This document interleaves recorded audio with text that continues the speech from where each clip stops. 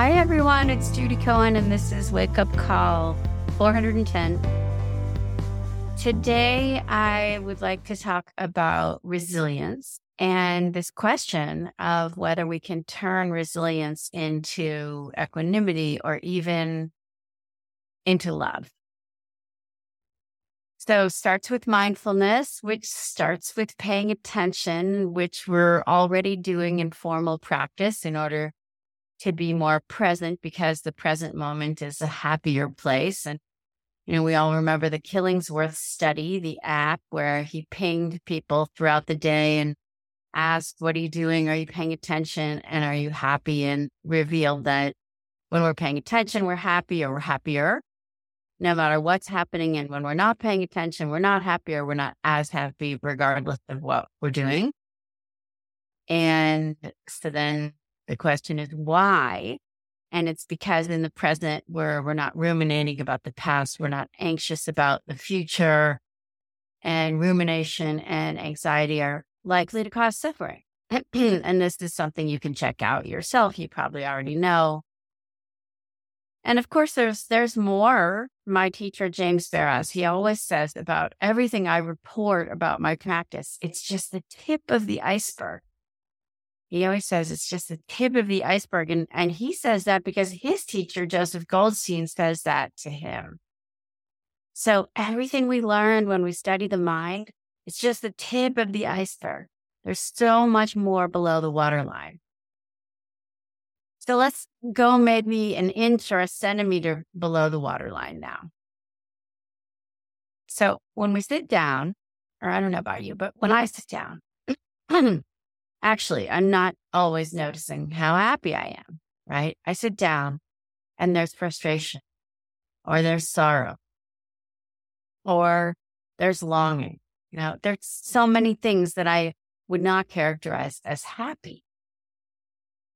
Or I delude myself into thinking I'm happy by manufacturing a world in my mind in which this or that did or didn't happen, or this or that relationship was different or is different, or I was or am a perfect mom or perfect lawyer or perfect daughter or partner. But, that's not real happiness. And I know that because the bell rings and I open my eyes and boom, it's gone. So mindfulness, the practice of present moment attention, it's not an every moment is happy kind of thing, right? Sometimes it can feel a lot like the opposite. And that's why we need courage also. The courage to be steadfast enough to see how things actually are. To have this very realistic view of the present moment as sometimes not pleasant at all, but better than the alternatives of rumination, anxiety, and fantasy. And we also need grace, the grace to be with the moment with a particular attitude, kindness, self-compassion, to sit, to pay attention to what we see, to feel what we feel, to notice what we notice, to notice that not all of it is easy, or sometimes none of it is easy, and to be loving towards ourselves, because even though it's not easy, it's true. The pain, the sorrow, the anger, the outrage, it's hard and it's true. According to Pema Chodron, the great Shambhala teacher, we stay and we stay and we stay. Learning to stay with ourselves in meditation is like training a dog. If we train a dog by beating it, we'll end up with an obedient but very inflexible and rather terrified dog. The dog may obey when we say, stay, come, roll over, and sit up, but he will also be neurotic and confused. By contrast, training with kindness results in someone who is flexible and confident, who doesn't become upset when situations are unpredictable and insecure. So whenever we wander off, we gently encourage ourselves to stay and settle down. Are we experiencing restlessness? Stay. Discursive mind? Stay. Our fear and loathing out of control? Stay. Aching knees and throbbing back? Stay. What's for lunch? Stay. What am I doing here? Stay. I can't stand this another minute. Stay. That is how to cultivate steadfastness. So this is what Pema says, but why steadfastness? Why stay for the difficult stuff? And the answer that I can give from my own practice is because resilience happens. Because steadfastness on the cushion in this relatively safe space where whatever arises, we can move our body, open our eyes, touch the earth, take a deeper breath, get up and go get a cup of tea if we need to, if we really aren't feeling safe. But where we know that because we can do that, we can stay, right? This translates into resilience in life. And I want to say resilience can be tricky. Sometimes when I think about resilience, I think about being able to bear what's happening. Yeah. So practicing law can be a lot of that, bearing up under difficult conditions. And the rest of life can be a lot of that too, bearing up because we have to deal with difficult people or move in and out of unwelcoming spaces or stay safe in dangerous weather or make a living in a deeply inequitable country if you're in the US or in a lot of places in the world. There's a lot of bearing up we need to do. But what if courage and grace and our whole practice is asking something bigger of us in terms of resilience? What if it's asking us to find not just resilience, not just the ability to bear up, but equanimity? To find a way to acknowledge what's hard and also be relaxed and even easeful about it or with it. And I don't want to point towards spiritual bypassing, meaning some imagination of everything can be blissful if we practice diligently, right? Our practice is not going to make life a Rome.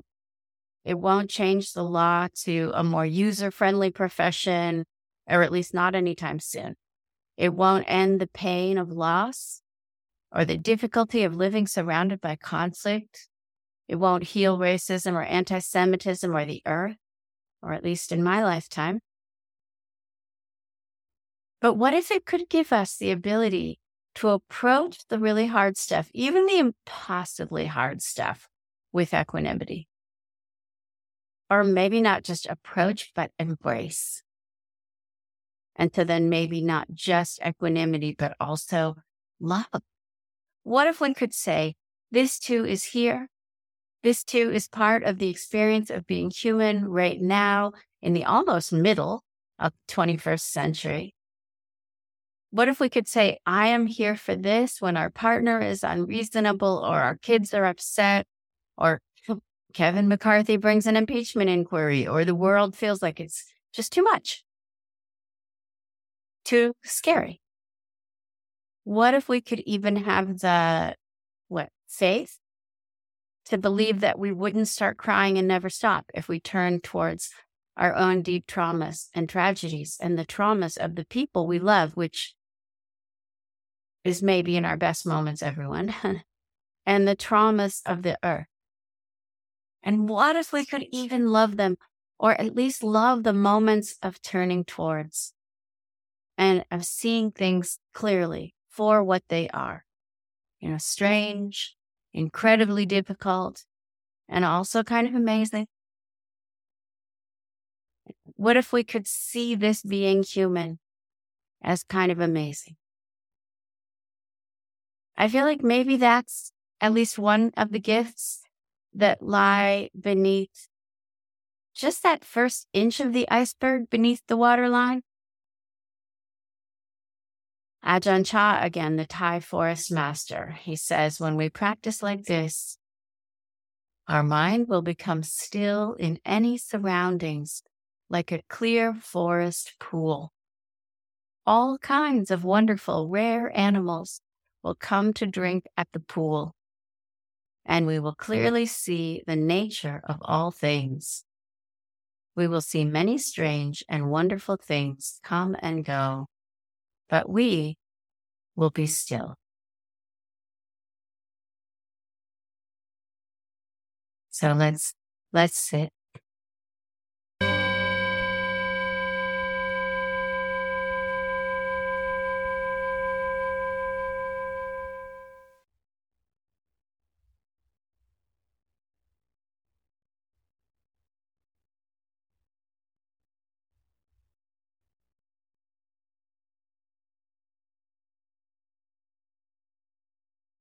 Finding a comfortable posture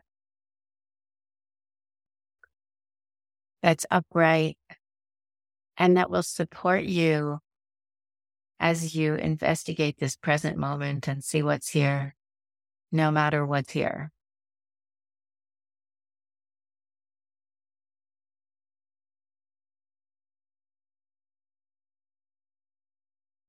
So really asking the question, what kind of physical support could benefit you right now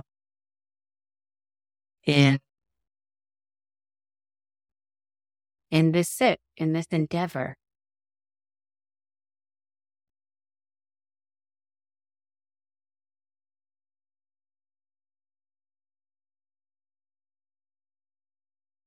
And then offering that to yourself as an act of love towards yourself.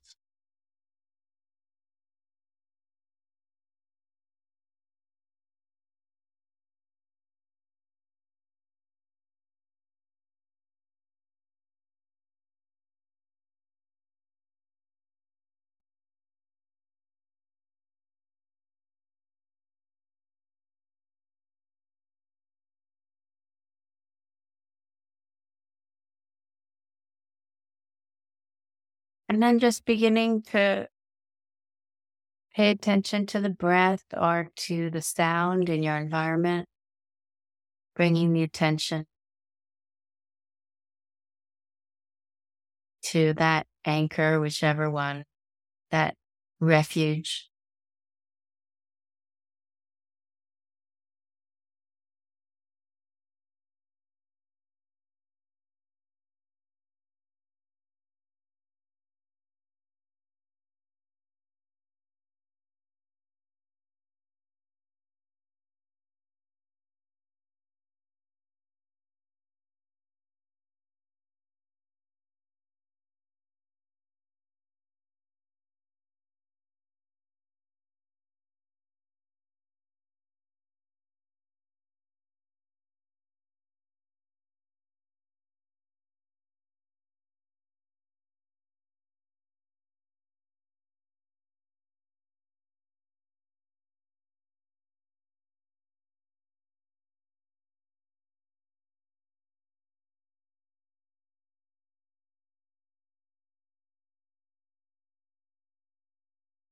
And when the mind body has stabilized a little bit, then opening the aperture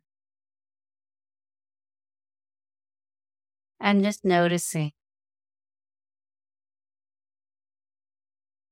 as objects arise and pass away in your field of experience.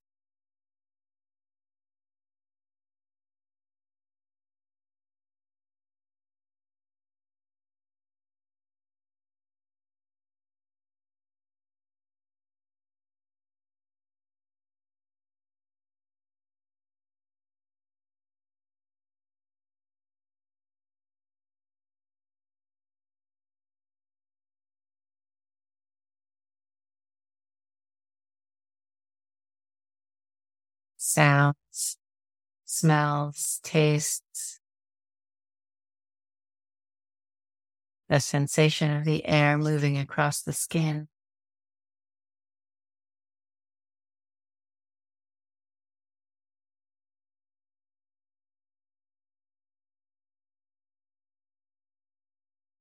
Thoughts and emotions.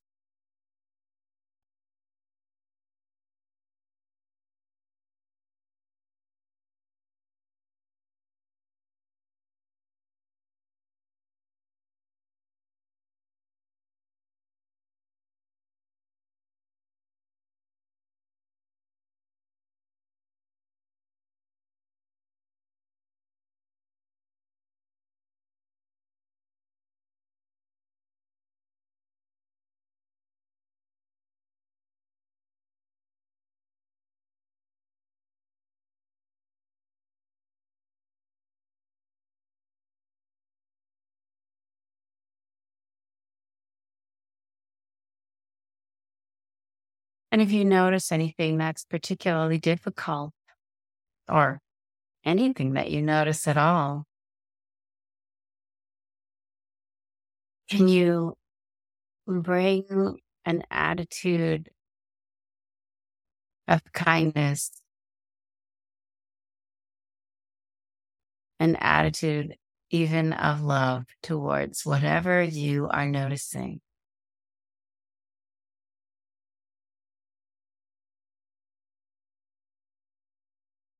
Not so much that you love the thing itself, like a difficult memory or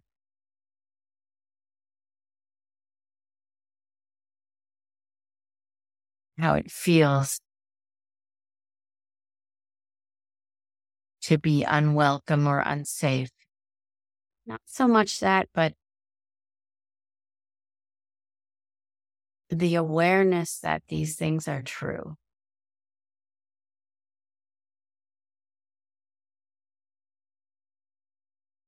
Can you approach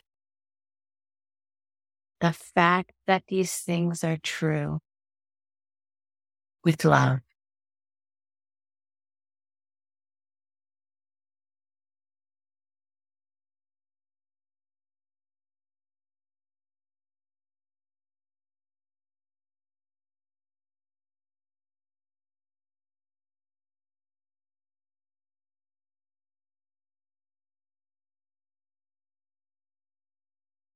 Not loving the things, but loving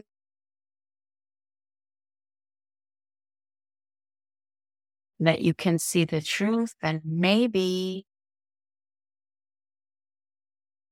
bear the truth, but also be with it, that there is spaciousness enough in this mind, this heart of yours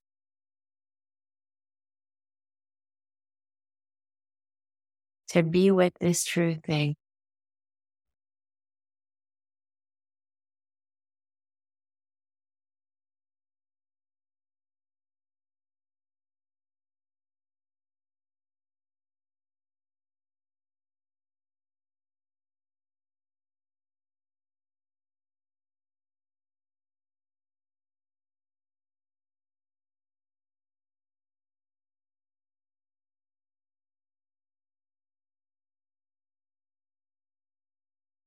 Loving the fact that you can do that or do that a little, that the mind and heart is open enough, capacious enough to see how things are and be with how things are.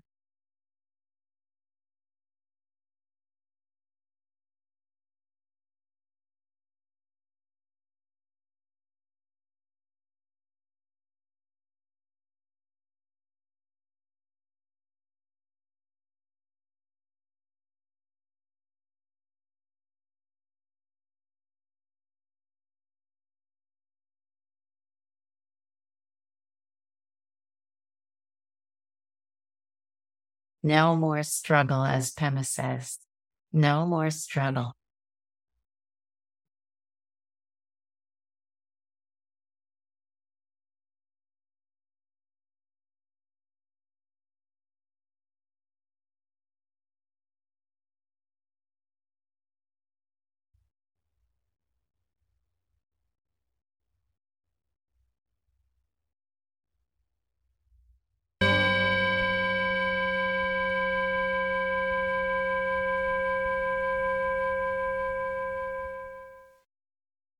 Thanks everyone for being on the wake up call today. Really, really nice to sit with you. Have a great weekend, and if you're celebrating the Jewish holidays, Lashana Tova, may you have a sweet year. And I'll see you next Thursday.